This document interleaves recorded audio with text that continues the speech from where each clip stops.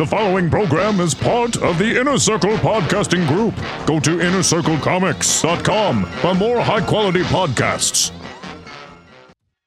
This podcast is brought to you by the Eisner Award-winning Legend Comics and Coffee in Omaha, Nebraska, and by listeners like you. Go to twoheadednerd.com and click Donate Now to become a supporter.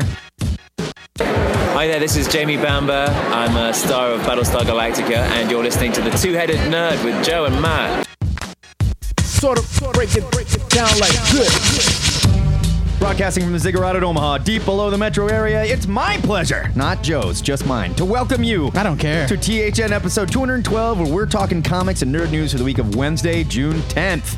My name's Matt Baum. That's at Matt Baumstein on the Twitter. And when I'm not skipping the new Jurassic World movie and holding out for my Moon Boy and Devil Dinosaur film, I am writing the Comic Speculator blog for WorkBoy.com. And I'm Joe Patrick. That's at Joe Patrick116 on the Twitter. And when I'm not working on my new webcomic / Jurassic Park fanfiction, Larry Feldstein, Jurassic Park insurance adjuster. A madman-esque look at the man that decided his company should insure the doomed Dino Park again. I'm the manager of Legend Comics and Coffee in Omaha, Nebraska. It's insurance procedural comic. Yeah, right. It's pretty boring. The world's ready for it. I'll be honest. This week, we're going to hear our reviews of Starve, #1, and The Disciples, #1. After that, we'll review 10 more of this week's new comics faster than we can chase down a deadly, genetically altered predator during the ludicrous speed round. And then we'll visit the THN Sanctum Sanctorum, where I am trying to watch the WWE Money in the Bank pay-per-view and Game 5 of the NBA Finals at the same time, with Joe Patrick asking me a million questions about the rules. And of course, we'll be discussing next week's new comics. And finally, we're going to put on our brain amplifiers and play Ask a Nerd. But before we get this nerd party rolling, a quick word of warning. It appears that 2 of the love slaves used power tools to cut their way out of their sex kennels during the night and then hacked through a steel sewage pipe and chewed their way through a chain-locked manhole to escape.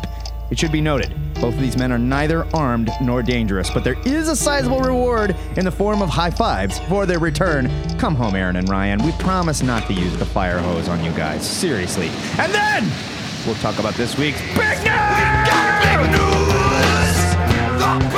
Wow. Yeah. Prison breaks. Wow. Yeah. I would argue if they were able to chew through a chain-locked manhole, they are dangerous. It was desperation. They're just lost nerds. Starting off with some sad news this week, legendary genre movie star Christopher Lee passed away on Sunday, June 7th, after being hospitalized for respiratory problems and heart failure. Lee's prolific career spanned 7 decades and over 270 films, with characters ranging from Sherlock Holmes and Saruman to Francisco Scaramanga and Count Dracula, his most famous role. Lee began a long relationship with Hammer Films in the 1950s. Whoa. What about Count Dooku? Yeah. Or Poo-Poo, or whatever his name was. Dookie. Count Dookie. Star Wars Episode 1 or during 3, which he played Dracula a staggering 10 times. News of Lee's passing didn't break until Thursday, so his wife had time to inform their family. Sir Christopher Lee, he was a knight, y'all. Was he knighted? Was 93 years old. I didn't know he was knighted. I didn't know he was 93 either, because like the dude looked like he's been 70 for 30 years. Like, he's a scary old looking dude. I love Christopher Lee. I love the old Hammer films. Of course, loved him as Saruman. Didn't give a about Count Poo-Poo or whatever, but you know, that's not his fault. He's getting a paycheck. Hey, we're going to miss this guy. He's high quality character actor. We really lost someone that can play a really spooky bad guy. Certainly one of the greatest villainous character actors ever. Oh, yeah. The poor guy was pigeonholed, but I mean, what else do you do when you have this voice and that scary face? You know, like, bad news. You don't get to play a kindergarten teacher. Here's hoping he's feasting on man flesh in Mordor. Oh, of course. In happier news, a couple of Marvel Studios casting decisions have hit the net. First, The Walking Dead's Jon Bernthal has been cast as the Punisher and is slated to appear in the 2nd season of Netflix's Daredevil series. Netflix's is hard to say. It is. Bernthal appeared as Shane on the first couple of seasons of AMC's The Walking Dead before going the way of most characters on that show. Spoilers! Meanwhile, Deadline reports they have, quote, learned definitively that 12 Years a Slave star Chiwetel Ejiofor has been cast as Baron Mordo in Marvel's upcoming Doctor Strange film. He's going to cut out that part where I helped him, so it sounds like he pronounced it right on the first try. It's true. For those unfamiliar with the character, Mordo is the closest thing Strange has to an arch enemy, the Lex Luthor to his Superman, if you will. Doctor Strange is set to hit theaters on November 4th, 2016. Joe, we've got a Hick as Punisher and another Oscar Award winner in another Marvel movie. What the hell? So I think... Let's start with Bernthal. Let's go backwards because I want to stay positive right now. I think Chiwetel Ejiofor is great. He's an amazing actor. And I think he's perfect for Baron Mordo. He's perfect for any character. Yeah. If they had said he was going to play Doctor Strange, I would have said no problem. Yeah, I mean, the guy's amazing. Yeah, so that is great, and that movie is going to have a lot of star power behind it, especially if Tilda Swinton gets cast as the Ancient One. Wow. Yeah, I am super excited just to see what the hell they're going to do here. So great. I don't like John Bernthal. I do. I hated him in The Walking Dead. I hated him. You were supposed to hate him. Yeah, but I don't think I hated him because of the character. I think I just hated him. Really? You didn't like his performance? Because I thought he was fine. I'm not like, I don't think it was award winning, but I thought he was fine. I don't think I like him. I think he looks like the Punisher. I think he's a big, tough guy. I think he can do crazy. We've seen him do that on The Walking Dead. And I think he's perfect. Perfect. I think that it's interesting to note that they're going for a younger Punisher. Yeah. They're obviously not going to try to pull any like Vietnam vet I think we're going to get kind of an origin story. Maybe. Would be my guess. Maybe. I'm into it. Whatever. It's fine. I'm sure he'll be fine. Marvel has yet to steer us wrong. Yeah. It's interesting that in recent weeks, there was also the rumor that Jason Statham was going to play Bullseye. And no, that would have been amazing. No. That would have been amazing. No, I do not want that. But he kind of... I like Statham. I don't want that. But Statham kind of poo-pooed the rumors and shut him down. It's probably a given that Elektra and Bullseye will also be in the season. So I think they did some audition videos leaked of them casting somebody that fits Elektra's description. So will be interesting to see how season 2 develops. But it is cool. Like Marvel got those rights back to those characters, and then they're like, here you go. They're not wasting any time. It's cool. Okay, perfect world. Who is Joe Patrick's Punisher? I'm bad at this kind of thing. I don't know. For me, I feel like the Punisher does need to read as older. I don't know if he necessarily needs to be a Vietnam vet. Because at this point in time, we're stretching it. Yeah, he's like 70 something. Yeah. But I also I'm not really interested in reading like young 28-year-old Frank Castle comes home from Afghanistan and his wife is murdered. Older than that. I know. But for me, when I think of the Punisher, I think of somebody that's a little older. Though the movie is terrible. I liked Ray Winstone. I liked the way he looked. I thought he really fit the bill.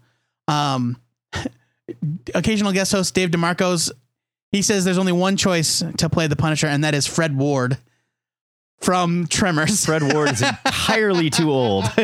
I do love Fred Ward, and if we could rewind time, yes, I totally agree. I would be totally into it. Fred Ward, he played Remo Williams. I know. I just watched Remo Williams this week. He's on Netflix. The Destroyer? Awesome. We're closing out the big news with one last Hollywood story, this one featuring one of our new pals. ICV2 has reported that Toronto's Buck Productions is developing a new supernatural crime series for television based on the comic series Reincarnate by Roche Limit's Michael Morisi and artist Keith Burns. Morisi and Burns originally self-published Reincarnate, the saga of a small-time private eye who gets shot in the head, granting the ability to access his past lives. Heavy Metal has acquired the rights to Reincarnate and will publish a trade paperback of the series this November. Matt, does this sound like a good fit for television? I think it sounds awesome. It sounds like Quantum Leap with, a violent twist. Yeah, if he could just like dial back in his head and have all of the knowledge and skills of all of his past selves, that's super cool. It's like Cowboy Ninja Viking without the lunacy. Yeah, kind of. Right? Yeah, right. That's a good analogy. I think it sounds great. The only thing is, where does this end up? Is it going to be a CW thing? Is it going to be that's the real Toronto's Buck Productions. Yeah, I mean, I don't know. But I will say they make a lot of lesser expensive shows in Canada because it's cheaper to do so.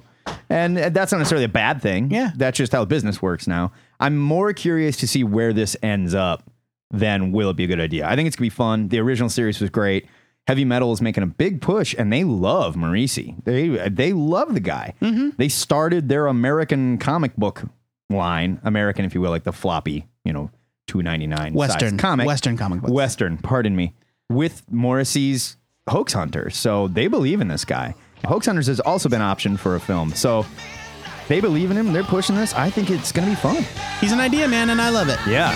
Good at what he does. That is big news for this week. If you'd like to discuss these stories or everything we missed, hit us up on the THN forums where Joe and I are discussing our League of Extraordinary Christopher Lees and arguing about which of his 10 Draculas should make the team. I mean, you got to figure that at least some of them are the same Dracula, right? I mean, I guess, but there was always like slightly different Draculas. He was in a different mood, which one you go with? Constipated Dracula. I mean, Francisco Scaramanga definitely makes the From the man with the golden gun. Yeah.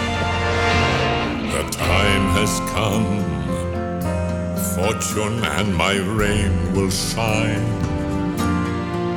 like the stars in the sky over lands and the sea. Every Sunday, the Dracula to my Wolfman, Joe Patrick, posts the question of the week in the THN forums. Joey, what are we asking the listeners this week? This week's question comes courtesy of Black Scorpion the 3. Ladies and gentlemen, We have a Goocher. the Goocher. Quote,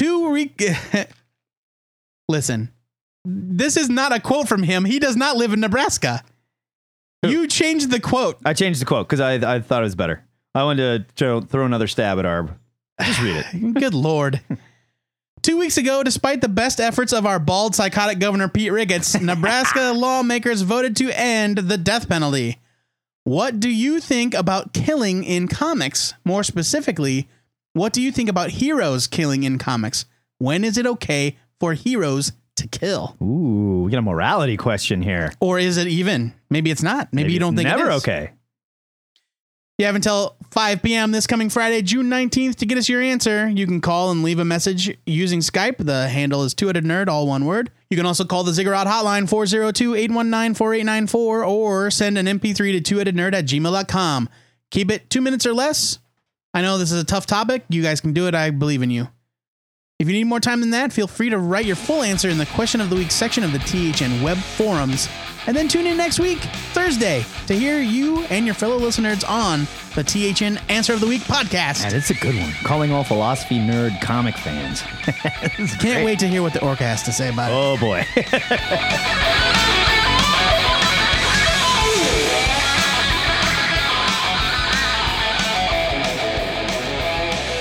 It's review time on THN, where Matt and I shoo away the big, flashy Marvel and DC crossover books like flies to review 2 of this week's other comics. There were other comics on the stand. That's right. Matt, tell the kids about what you read this week. This week, I picked Starve, #1 from Image, written by Brian Wood, with art by Daniel Zeze. What? Keith Silva was kind enough to point me to a Nike video that he worked with them on like a soccer thing. And he says, my name is Daniel Zeze. It's him. Except his name is also not just Daniel, because there's a J in there somewhere. Yeah. It's like Daniel Zeze is how he says it. Don't know. 32 pages, $3.50. Brian Wood launches a new series in a somewhat similar dystopian future to his previous DC Vertigo series, DMZ. Here, the free market has collapsed in the wake of climate change gone wild. Coastal cities and financial centers literally drown in the wake of the rising ocean, leaving 2 classes of people: the fabulously rich minority untethered by law, and the wretchedly poor masses. In this future, celebrity chef Gavin Cruikshank walked away from his hit TV show, Starve, which started off as an Anthony Bourdain traveling chef type show and became a blatant Iron Chef analog, and fled to live, drink, gamble, and walk amongst the poor somewhere in Southeast Asia. When he left his show, it fell into the hands of his rival, Roman Algiers, and his money is now being held hostage by his ex-wife, who left him after he came out of the closet almost 20 years into their marriage. When Gavin is summoned to finish his contract. Sure. When Gavin is summoned to finish his contract with the show that made him rich, he finds it transformed into a gladiator sport where chefs compete to make food that poor people eat palatable for the mega rich. And he decides it's time to drag the whole thing to hell with him. Daniel Zeze is an amazing penciler, and here he creates two perfectly realized worlds. One is a dark, sweaty, overcrowded urban maze where the poor eke out a living and drink themselves into oblivion. The other, a gorgeous, pristine, perfectly lit high-rise world of the rich and fortunate. The cover alone was enough to sell me on this book. It was just amazing. Wood's main character reminds me of Anthony Bourdain meets Spider Jerusalem. He's rail skinny, he's drunk, intense, and he thinks he's smarter than everyone in the room. Crookshank is perfectly realized, not quite likable, but instantly captivating. The whole cast that Wood builds around him is just as conniving and also well written. The issue opens with a scene right out of Rambo 3. Crookshank is drunk and gambling in a sweaty, unnamed Asian city where he's pulled back into the life he fled, not by his commanding officer, but by something even worse, a network executive. It's a perfect setup with just enough of a tweak to make it feel brand new. Wood seems to be turning the dystopian future genre on its head here with this takedown of the Food Network, and I cannot wait to see where this goes. This is one of the most original concepts I've encountered in comics for quite some time, and I'm giving it a gigantic buy it. I thought it was awesome. I thought it was really, really good. Yeah. The art is amazing. Dave Stewart was on colors, and it's beautifully colored. Can you imagine trying to color this book? That's exactly what I thought when I opened it last night. I'm like, oh my God, how do you color this? I would have called him Daniel and said, dude, this is a black and white comic. Yeah. It's breathtaking. It's really, really beautiful. Yeah, he kind of just layered background color that just sort of washed over all the pencils. And it really worked. Came off really cool. Yeah, it was a really fun concept. I love the idea that this guy's vanity project that he abandoned is now the #1 most popular thing in America. Yeah. Because it's really all the people have anymore. Right. And the conceit that it's like, we take food that is inedible that the poor have to eat and we make it okay for rich jerks. Yeah, the title of the first issue is The Common Meat. Yeah, I won't tell you what that meat is, but it's kind of shocking. Yeah. I really enjoyed it. I totally agree with your comparison to Spider Jerusalem and Anthony Bourdain. Yeah. He's a fun character. Again, not one that you necessarily like, but one that you kind of want to root for. Yeah. And it helps that everyone else around him is kind of worse. And you need that with a character that's really flawed, like Crookshank. Of course. You need the supporting cast to be even worse.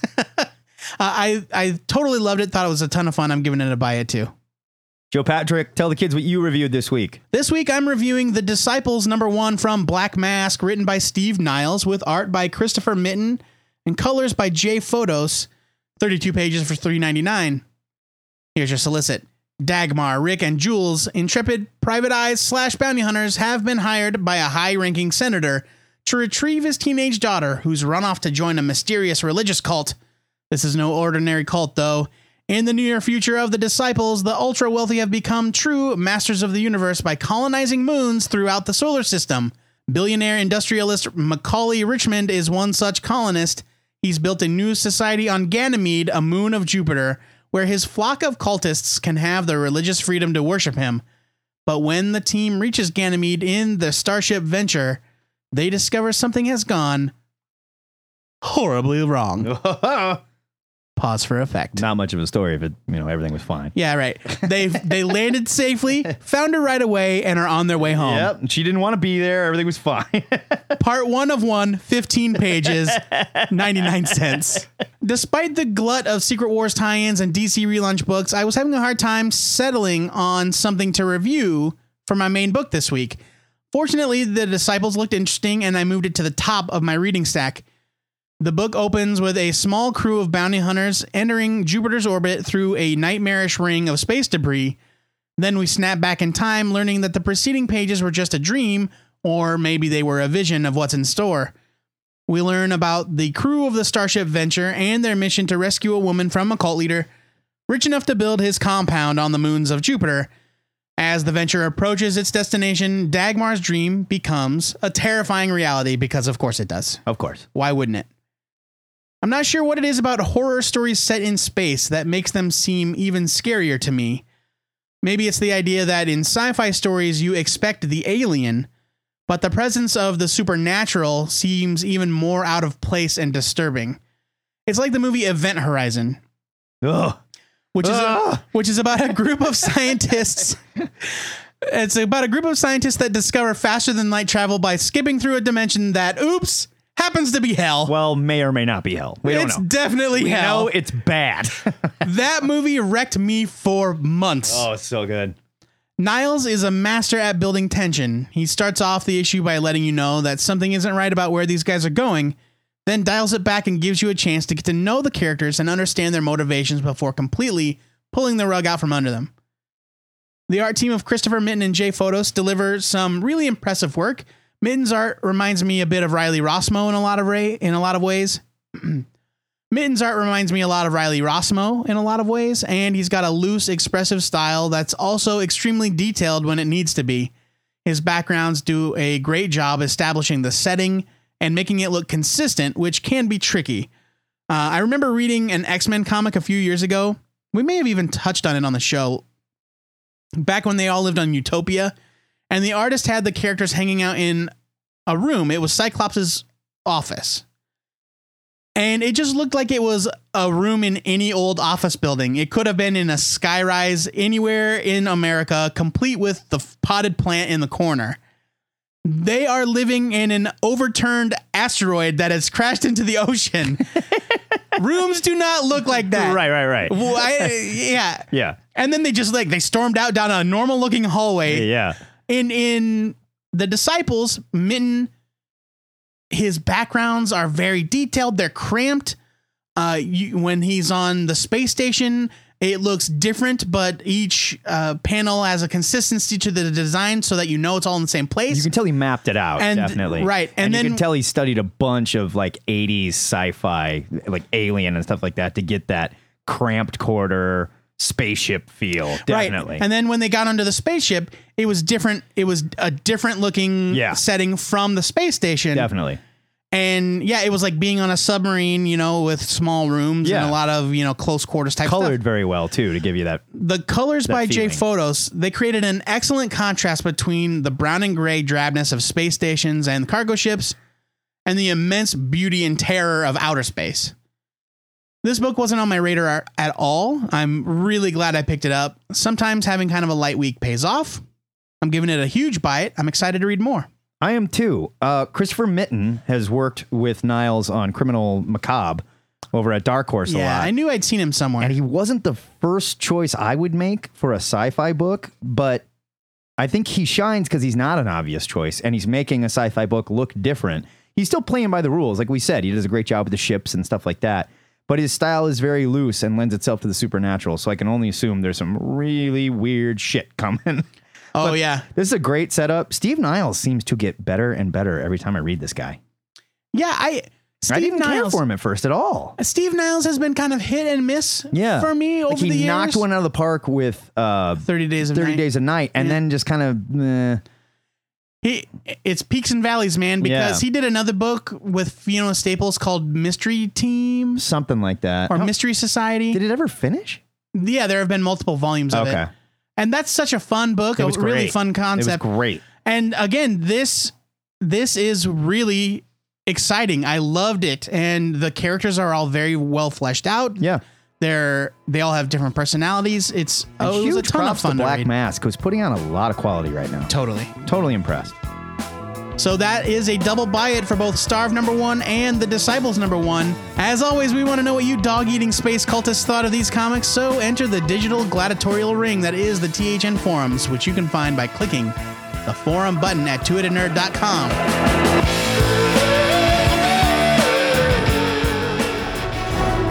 What started out as an experiment in the Ziggurat Labs has now become an out-of-control example of man tampering in the forces of nature he can't possibly understand. In an attempt to create a bigger and better pug for Beeps to hang out with, Joe and I unleashed a giant and adorable smashed-faced demon on the Omaha metro area. Joe, what have we done? Now! Join us as we hop on the THN cycle with our team of trained pugs to chase down this farting and snorting predator while we review 10 more of this week's new comics during the Ludicrous B Round. Ludicrous Speed! Go! All-Star Section 8, number 1 from DC. Garth Ennis and John McCrae resurrect 6-pack and Section 8 for the Sublime 49, and thank God they did. The creative team slips right back into Hitman mode without skipping a beat, delivering something just as disgusting and outrageous as you'd expect. I loved every page. Buy it. The Caterer, number 1 from Floating World Comics. Stay with me here. This is supposed to be a reissue of a cult comic produced by Pearl Comics in the mid-1970s that led to the company's demise. In all actuality, this is an exercise in absurdity by British writer Steve Aylett. The comic is part of a hoax, complete with a YouTube documentary about the fake creator Jeff Lint, with appearances from the likes of Alan Moore praising Lint's misunderstood genius. It is almost complete nonsense that made me laugh out loud until I was pulled into the madness that Aylett is famous for. All I can tell you is I feel different after reading this. You went through the event horizon. I can only give it a skim it. Starfire, number 1 from DC. Despite my complete and utter disdain for Harley Quinn, I decided to give this a try from Harley's writers Jimmy Palmiotti and Amanda Conner. And I gotta admit, it was pretty fun. It's charming, it's cute, it's kind of flirty and funny. It's everything you want in a book about this version of this character. Thankfully, without the blank slate sex bot stuff that Scott Lobdell tried to slap on her in the Red Hood book a couple of years ago, the art by Emanuela Lupacchino? Emanuela Lupacchino. That's my guess. It's breathtaking. All right. I'm giving it a buy it, though I do agree that with some of the criticism I saw about how DC kind of had a chance to make a book for young girls with Starfire because she's such a popular fixture in their kids stuff, like Teen Titans Go, for example. And this is not that. This is this is absolutely adult. So I kind of see their point, but this was a good book. They have a whole line of like girls comics. Yeah, now, yes, so it's they true. can do it there. And for this, for what it was, for what I was getting before from the previous version of the character, this was much better. I liked it. Okay.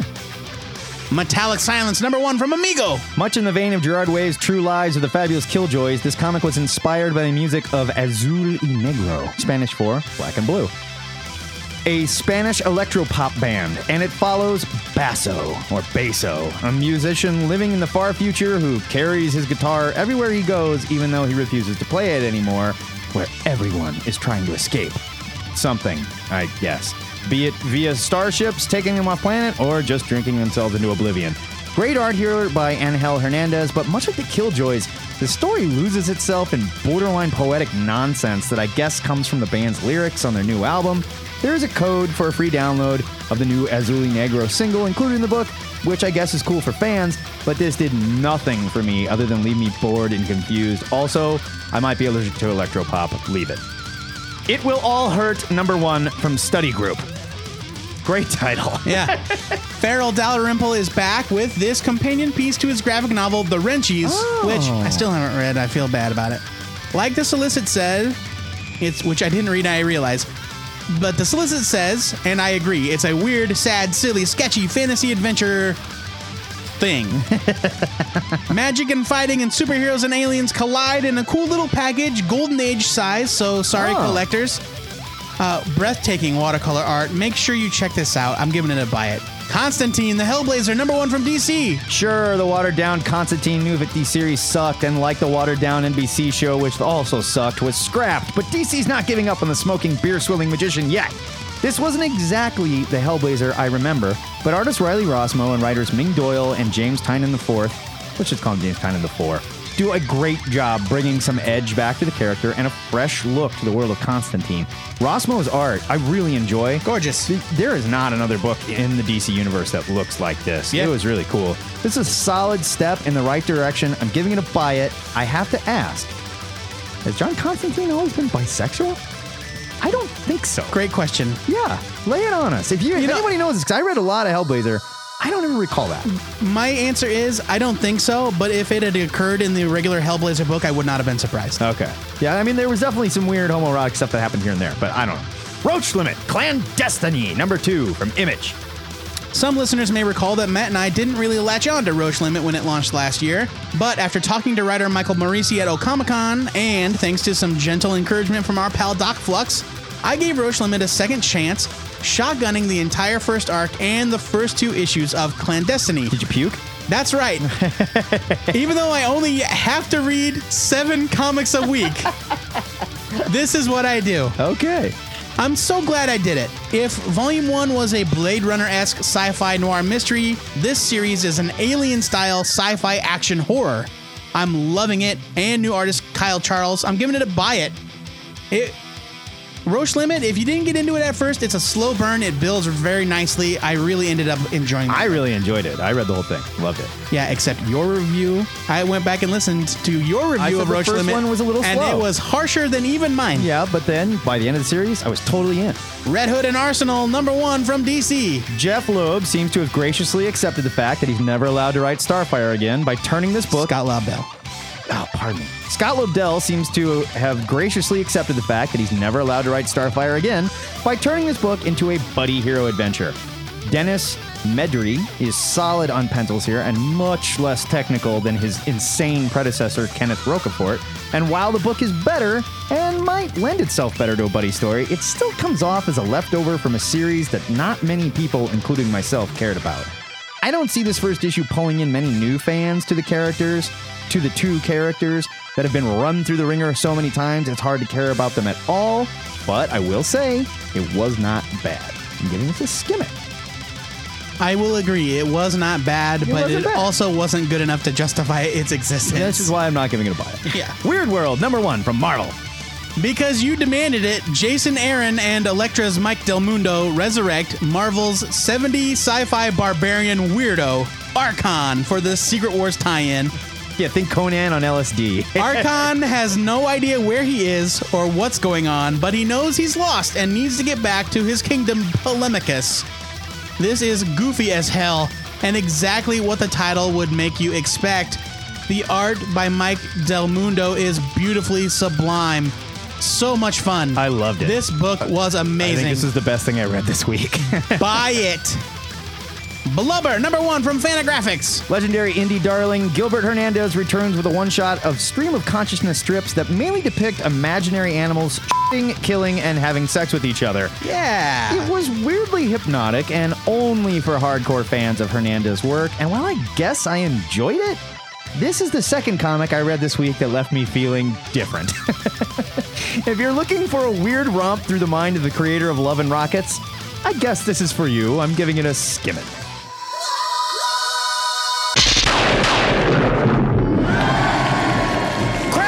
That is your ludicrous speed round, and crack! It's a sound made by a sheriff kicking the caterer's girlfriend in the face, as seen in this week's issue of The Caterer. Please kick us in the face with your opinions of these comics over at the This Week's Comics section of the THN forums. She wakes up and looks at him and goes, God, Sheriff, I feel awful. What, did you kick me in the face? She was unconscious when he kicked her in the face, by the way.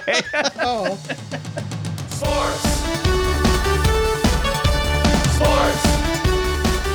It's Matt's favorite time of the sports year when the Stanley Cup and the NBA Finals collide, and this weekend, the trifecta is complete with a WWE Mr. Money in the Bank pay-per-view. So I decided to make an effort and invited my buddy, the Sportsmaster, over to the THN Sanctum Sanctorum to explain why Matt's so excited, along with what constitutes a team foul versus a technical foul. I mean, honestly, who even knows? The Sportsmaster does. What the hell is icing? And why Seth Rollins can't use his curb stomp finishing move anymore. Which is bullshit. Matt, I don't suppose you could pull your eyes from one of the 3 giant screens in here and tell the listeners what you're excited to read next week? Next week, I'm excited for Thor's #1 from Marvel, written by Jason Aaron, with art by Chris Sprouse. 32 pages, $3.99. Here's your solicit. The Thors of every domain together in one book as cosmic cops. Whenever there's trouble in Battleworld, the Thors answer the call, but a string of mysterious murders leaves some of them asking questions that may unravel all of reality. Yikes! A hard-hitting Marvel Comics police drama with hammers. Lots and lots of hammers. I'm a fool for the Thor Corps. I love Thor as like Doom's police force. Love Aaron, but honestly, I would buy this for Chris Sprouse's art alone. The man does not draw enough comics. I do like Chris Sprouse. Love Chris Sprouse. Joey, what's your pick for next week? Next week, I am excited to read Astronauts in Trouble #1 from Image Comics, written by Larry Young, with art by Charlie Adlard. Yeah, that's right, that Charlie Adlard. Here's your solicit, just in case you didn't get it. The series that brought The Walking Dead artist Charlie Adlard to the attention of Robert Kirkman. Why is his name in bold? Has a new home at Image Comics. They're trying to make money, that's why. In 1959, the Channel 7 news team covers a routine homicide that leads them to a mysterious rocket base in Peru filled with Russian spies. All in a day's work for the most trusted newsman in America. They couldn't know their day would end up with a hot pilot, a fast ship, cheap beer, and spacesuits.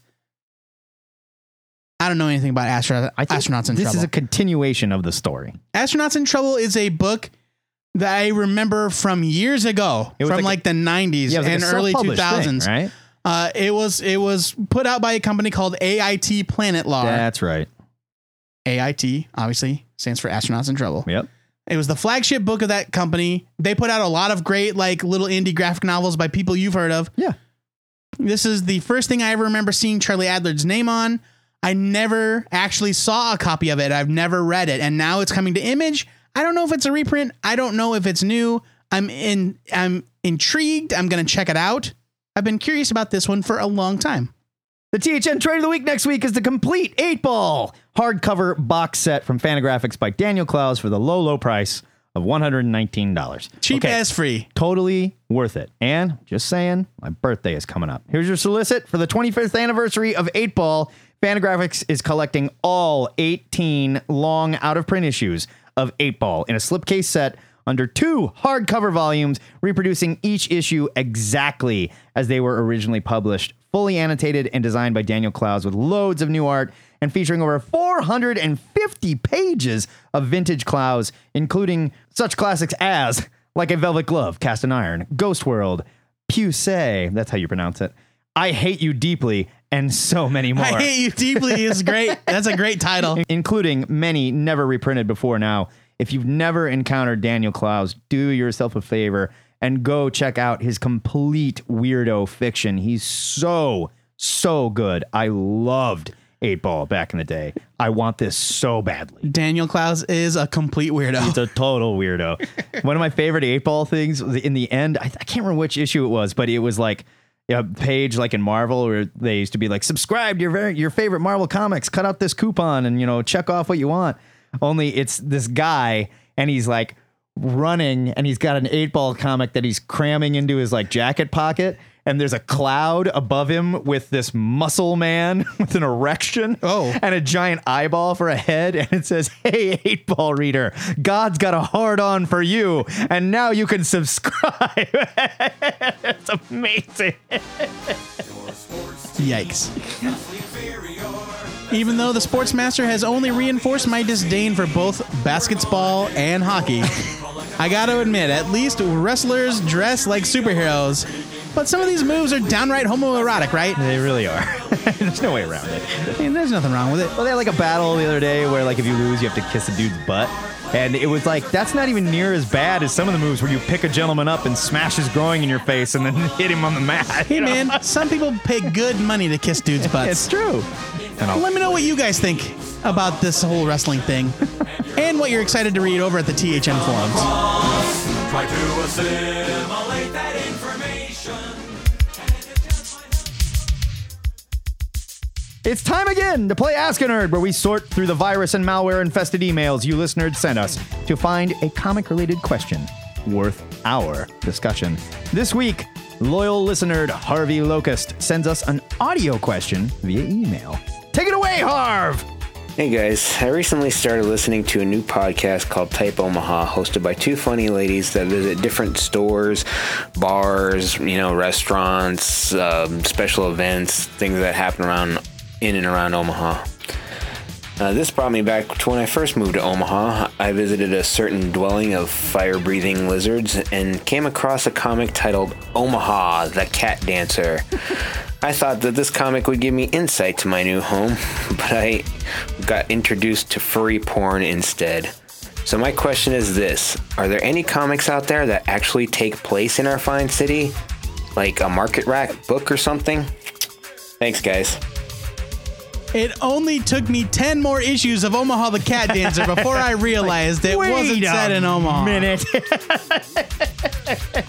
For those of you who don't know, Omaha the Cat Dancer was like a classic adult comic that came out in the 80s, starring an exotic dancer who just happened to be a cat named Omaha. Nothing to do with the city whatsoever. No. So, we talked about this a little bit before we started recording. And comic books actually set in Omaha are very, very few and far between. Yes. There's only one specifically that we both talked about recently. The Crippler's Son, written by our good friend Max Riffner, who is feeling much better after his recent heart surgery. If you didn't know that happened, send him a get well soon note or something. He's doing really well. Yeah. The Crippler's Son was a story of a Creighton med student. I don't think they called it Creighton, but he was basically a Creighton med student whose brother was a wrestler, and how he dealt with like their absent father and his weird relationship with his brother. It was an excellent book. We both loved it. It is very much Omaha centric. Yep. About as Omaha centric as anything. They spend some time at the Civic Auditorium. Yeah, I've ever seen. Yeah, I think they called it Creighton. I think they called it the Creighton Med Center. Yeah. I don't think they did. I think they did it not so as not to get sued. I think he had a different name for it. Regardless. I mean, it's set in a real place. Right. That's just how it is. Right. But still, he couldn't write about the Creighton Med Center and how bad it sucks to work there and without probably getting in trouble. Regardless, it was absolutely set in Omaha, very recognizably so. And yeah, like Matt said, it's wonderful. Check it out. Excellent stuff. The only other one that I can really think of, there was an arc of Iron Man, Director of S.H.I.E.L.D., which followed Civil War. So this would have been some years ago, 7 or 8 years ago, when the Marvel Universe still had the Initiative going on and every state had their own team of Avengers, basically. And it was Iron Man 15 through 35. That was Director of S.H.I.E.L.D., but this Iron Man, this story arc kicked off with issue 21 of that series from 2007. Okay. And the leader of the Initiative team in Omaha, which, by the way, nobody understands what Omaha looks like. It's like you don't go into the city and all of a sudden there's cornfields. I mean, I get it. Nebraska, very funny. But if I recall correctly, the leader of that team kind of goes crazy. Members of his team keep getting killed. It's cuckoo. Captain Ultra is the character. He's a 70s character from Tony Stark's duties with S.H.I.E.L.D. and the Initiative take him to Omaha, Nebraska, where Iron Man encounters an old hero with a grudge and 2 all-new superhumans. It was written by Daniel Knauf with pencils by Roberto De La Torre, who we both really like. Yeah. Cover by Gerald Perel, who did a bunch of great Iron Man covers back in the day. So you can check that out. It was multiple issues. Who was the bad guy? Captain Ultra was the leader of that Initiative team. Is he from Omaha, or is he just stationed here? No, I think that was kind of part of his beef, is that like he was stuck here in his hick town, right? In this one cow town. I remember they totally made it look like he just rolled into like Friend, Nebraska, or Moline or something. You know? I mean, they did get some right. Like I think they mentioned Epley Airfield and. It's not like they didn't depict it as a city. But they only did a very quick internet search. Yeah. So, I mean, that could have easily taken place anywhere. Right. Most notably, though, there was an issue of Superman, issue 708. This was prior to the DC reboot. And this was during the storyline written by J. Michael Straczynski. Oh, God, it was so bad.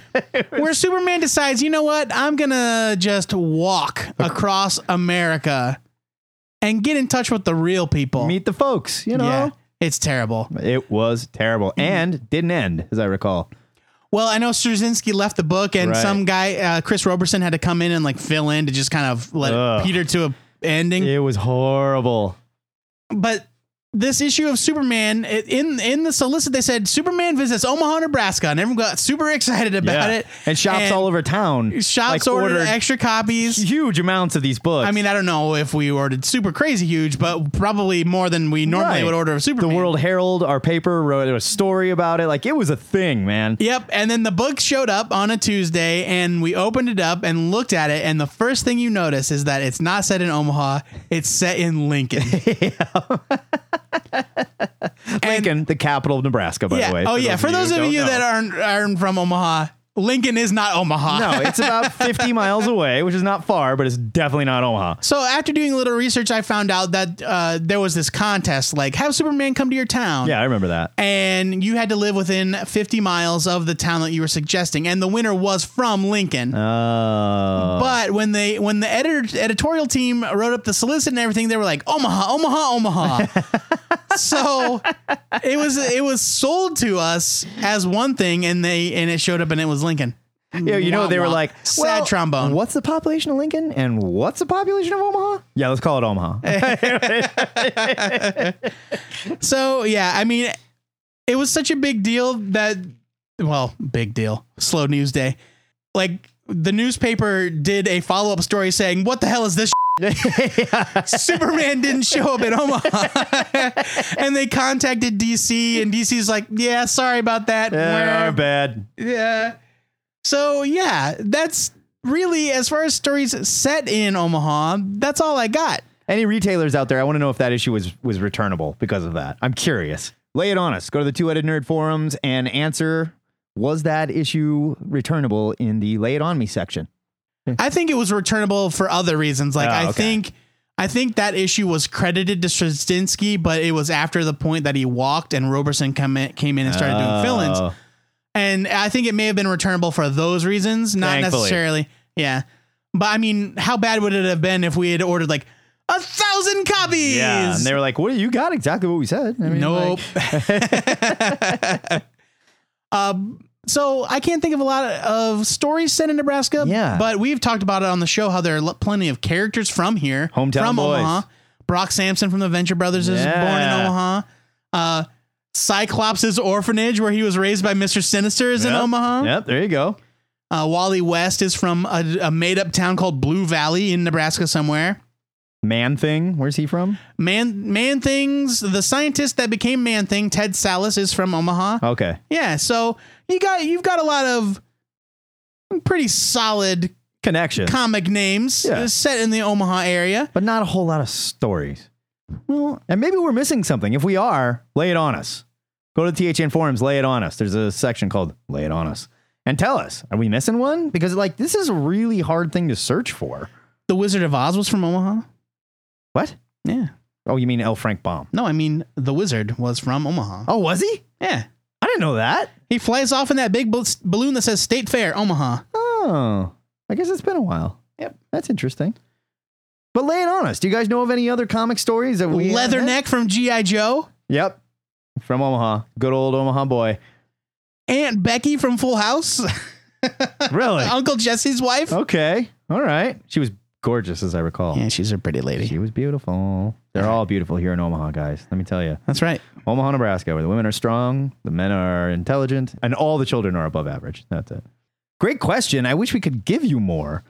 But honestly, Omaha doesn't pop up in the comics a lot. I don't know. I mean, but you could say that for just about any town that's not LA, Seattle, or New York. So that's true. That's true. It's just how it goes, man. You know, what can you do? It's okay. But you know what? The flip side is we're not constantly getting destroyed by supervillains. That's true. And if you're looking to learn more about Omaha through comic books, that's a terrible way to do it. I'd say get out of the house, get in your car, drive around with nice people. You know, more than willing to hang out, Harv. If you've got a burning comic question worthy of our discussion or just a nerdy argument you need settled, you can send it to twoheadednerd@gmail.com with the subject Ask a Nerd. Or you can call or leave a message on the official THN Google Voice line at 402-819-4894 or post it on the Ask a Nerd forums. You can get there by going to twoheadednerd.com or hit us up on the THN Facebook. Yeah. You know, we're there, bros. It's fun. You can like us while you're there. Oh, do it. Yeah. Sort of break it down like this. And that is it for the Who in the Hell in Their Right Mind would rebuild Jurassic Park episode of Two-Headed Nerd. If you're scratching your head and wondering the same damn thing, you can subscribe to this show on iTunes, Stitcher, or TuneIn. And while you're there, you can leave us your star ratings, your reviews, your thumbs up, or your little hearts, and maybe a Facebook like or two, because it helps us to connect with other potential listeners. We got a lot of likes after O-Comic-Con, which is super nice. That's cool. All right. Thank you to all of our donors. We did not get a lot of donors after O-Comic-Con. Come on! Fred Gorham did throw $1 at me. He did. If you want to keep us in cattle prods and feed for the genetically altered pugs wandering the ziggurat, you can do so by clicking our PayPal button at twoheadednerd.com. If you want to become a sustaining member, it's as easy as clicking the Make This Donation Monthly box, and as little as $1 a month really does help. If you are interested in sponsoring THN, shoot us an email with the subject line, sponsorship. While you're there, you can find links to all of our contact info via Twitter, YouTube, Facebook, Tumblr, Skype, and the Ziggurat hotline 402-819-4894. And do not forget to sign up for the THN forums. It's your little virtual piece of the Ziggurat where you can discuss this week's show. You can ask us to review your self-published comics. You can learn more about our segments and how you can be a part of them. Or baby, you can just rap about comics. If you dig the music you hear on the show, you can follow our soundtrack playlist on Spotify. Just search for Matt Baum's name in the little search box. He's got a little profile and everything. I'll pop right up. Before we go, a weekly shout out goes to our good friend, New Mutant himself, Alan White, who released the first issue of The Power Principle on Comixology this week. A comic literally decades in the making. I read it. It is smartly written and funny. A really great story about a group of superpowered guys coming back together for the first time since childhood. Like a superhero Big Chill. Sort of, if the people in the Big Chill were being systematically exterminated. I wanted them to be systematically exterminated. Word to you, Alan. Everybody get to Comixology and check out The Power Principle. Until next time, true believers, remember to pre-order your comics because your retailer just might chase you down on a motorcycle accompanied by a team of misfit employees if you don't. This is the Two-Headed Nerd, signing off.